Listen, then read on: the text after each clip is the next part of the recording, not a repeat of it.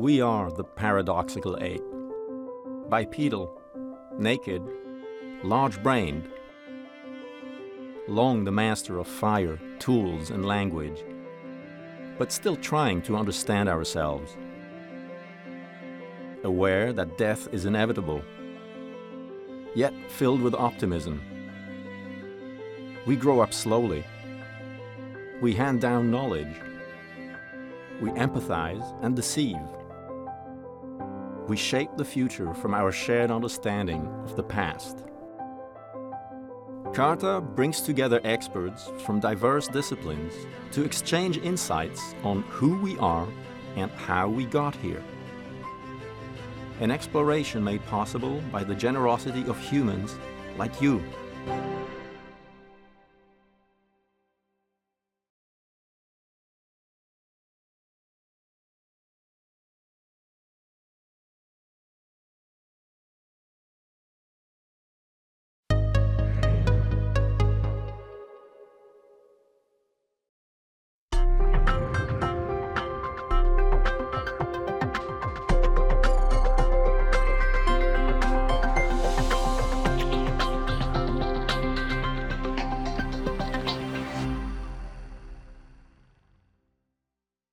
Why should we care about anthropogeny?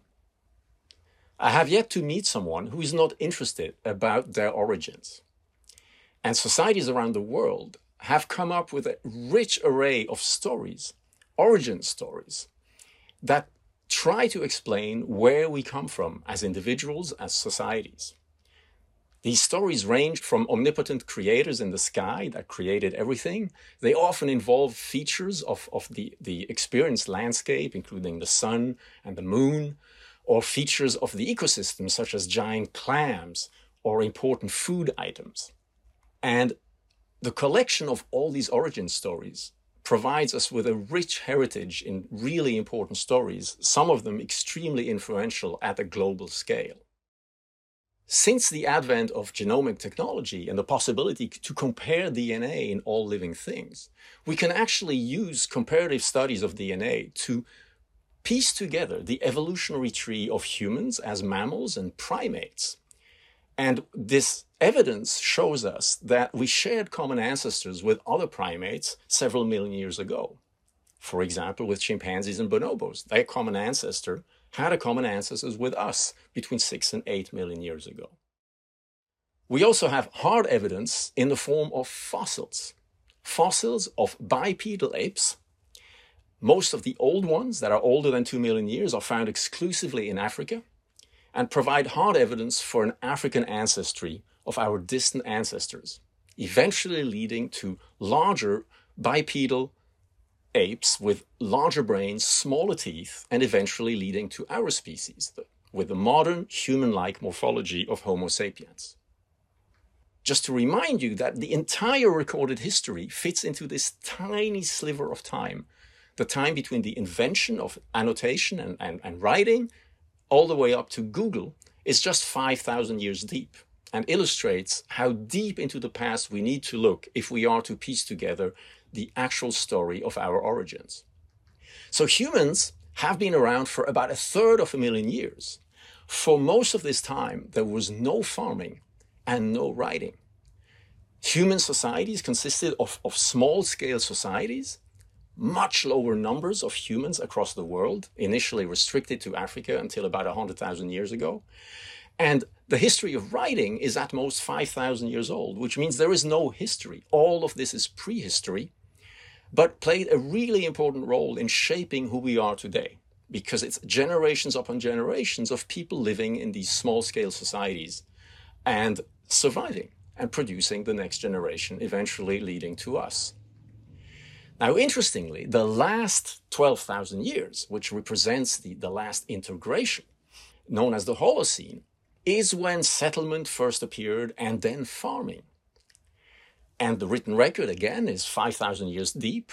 It turns out that most of the information we have archaeological and written records is from this period. So whenever we talk about human origins, what I have observed is that we tend to revert back to where all the data are, all the information is located. Unfortunately, that is not the formative period of the species Homo sapiens, which is much deeper. It's the last 300,000 years, and we concentrate on much on the data from the last 10 to 5,000 years. Humans in modern times are jumping around places around the entire planet. This is due to technological advances, namely airplanes and jet engines. This is just one day's worth of global human behavior. It went down a little bit during the COVID pandemic and it is now ramping back up again. But compare that to our closest living relatives, the great apes. Common chimpanzees here in East Africa, in Tanzania, and bonobos here in the Congo forests live on an area roughly the size of Pacific Beach and Mission Bay, 30 to 40 square kilometers, and patrol those very jealously in the case of common chimpanzees. Even though bonobos can encounter a neighboring group, as you see in this picture, they usually reside on a relatively small territory, completely different from the pattern of global human behavior, facilitated by technological advances.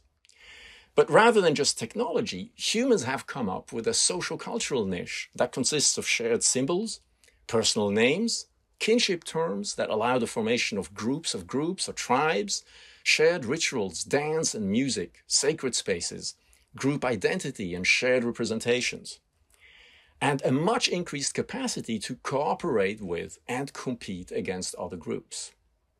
Now, the goal of anthropogeny is to use a transdisciplinary approach to study the development and the interactions between humans and compare those to our closely related great ape species.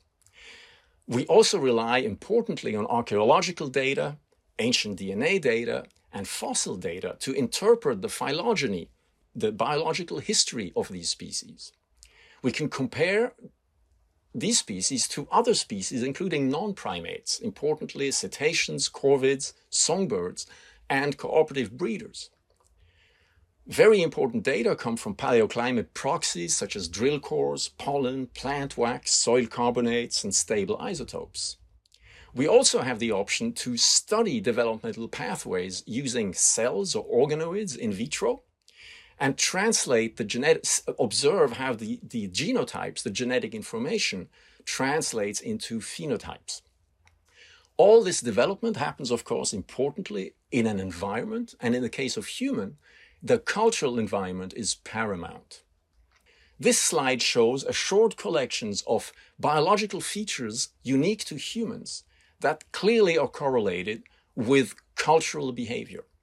I shall highlight two areas: the use of cooked food or cuisine, and spoken language or language, which can be signed or spoken, and how these have affected human biology. Now, people studying humans often have important blind spot. Why? Because they are humans. This is one example. The giant of French anthropology, Claude Lévi-Strauss, wrote an entire book in 1964 called Le Cru et le Cuit, The Raw and the Cooked, in which he proposes that cooking is a purely cultural phenomenon and has no effects on biology. It's a very hard viewpoint to defend these days, that we know about the important differences in masticatory muscles and teeth and jaw and so forth. Similarly, biologists commonly have important blind spots for cultural phenomena, such as language. One of the most famous evolutionary biologists, Bill Hamilton and E.O. Wilson, try to explain human prosocial behavior simply by kin selection, the virtue that you can share more than average amounts of genes with other individuals, or reciprocal altruism. They didn't pay attention to the importance of reputation, third-party punishment, and so forth. In 2012, the late E.O. Wilson actually published The Social Conquest of the Earth, in which he gave much more importance to social phenomena that seem to be unique to humans. It turns out that blind spots are shared with other primates. The Kiswahili proverb, Nyani haoni kundule, huliona la mwenziwe, means that the baboon does not see its behind, but regularly sees those of others. And this is a problem we suffer from in all human undertakings, but especially in anthropogeny. Now, both biology and culture are incredibly important for understanding our origins and our history. You all have come across the important quote and famous quote that nothing in biology makes sense except in the light of evolution by Theodosius Dobzhansky. Another quote that is much less famous goes as follows: human evolution cannot be understood as a purely biological process, nor can it be adequately described as a history of culture. It is the interaction of biology and culture. There exists a feedback between biological and cultural processes.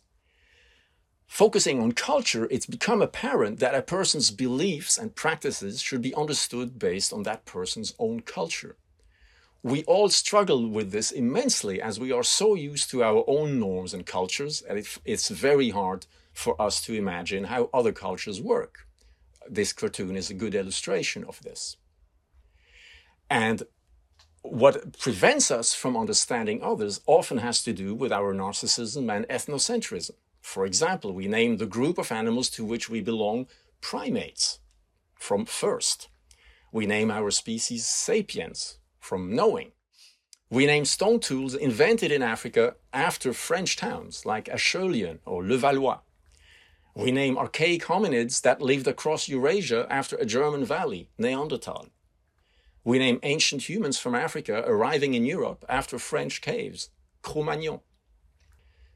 There's a long history of a European surprise at the mental capacity of fellow humans living as foragers because of a massive underestimation of the demands on cognition for these foraging traditional lifestyles. Similarly, in Africa, there's at least 3 different areas that are vying for primacy in where humans evolved, such as the cauldron of human evolution in the Afar Triangle in Ethiopia, the crucible of human evolution in Turkana, or the cradle of humankind in South Africa. Early ethnographers from Germany who had spent a quarter of a century in Southeast Asia came back to Germany with the conviction that there was such a thing as a psychic unity of humankind. Is it possible that we all share a basic biology and a mental framework? Is that explains that my friend Mbugoshi, who is a Hadza forager, and myself can laugh at the same practical jokes, or that a Kiswahili proverb about baboons works on an international audience? Or is the case that we cannot possibly understand others due to the differences in our lived experiences? For example, living in a mansion in La Jolla versus having to live as a homeless person in the same city. Let us hope that most of us become better at least imagining the lives of others. We urgently need to do so in order to take better care of each other within and across societies. There's a lot of utilitarian arguments to be made for studying our human origins and engaging in anthropogeny. For medicine, human health and disease are profoundly shaped by evolutionary trade-offs, where things like survival and reproduction are actually causing completely different adaptations. Things like the hygiene hypothesis. No hygiene is bad for you, too much hygiene can be very bad for you as well. In terms of human reproduction, a lot of industrialized societies have seen a massive delay in paternity, which can be biologically costly. Parents and mothers have stopped sleeping with their children or stopped breastfeeding altogether. All these things can come at a potential cost.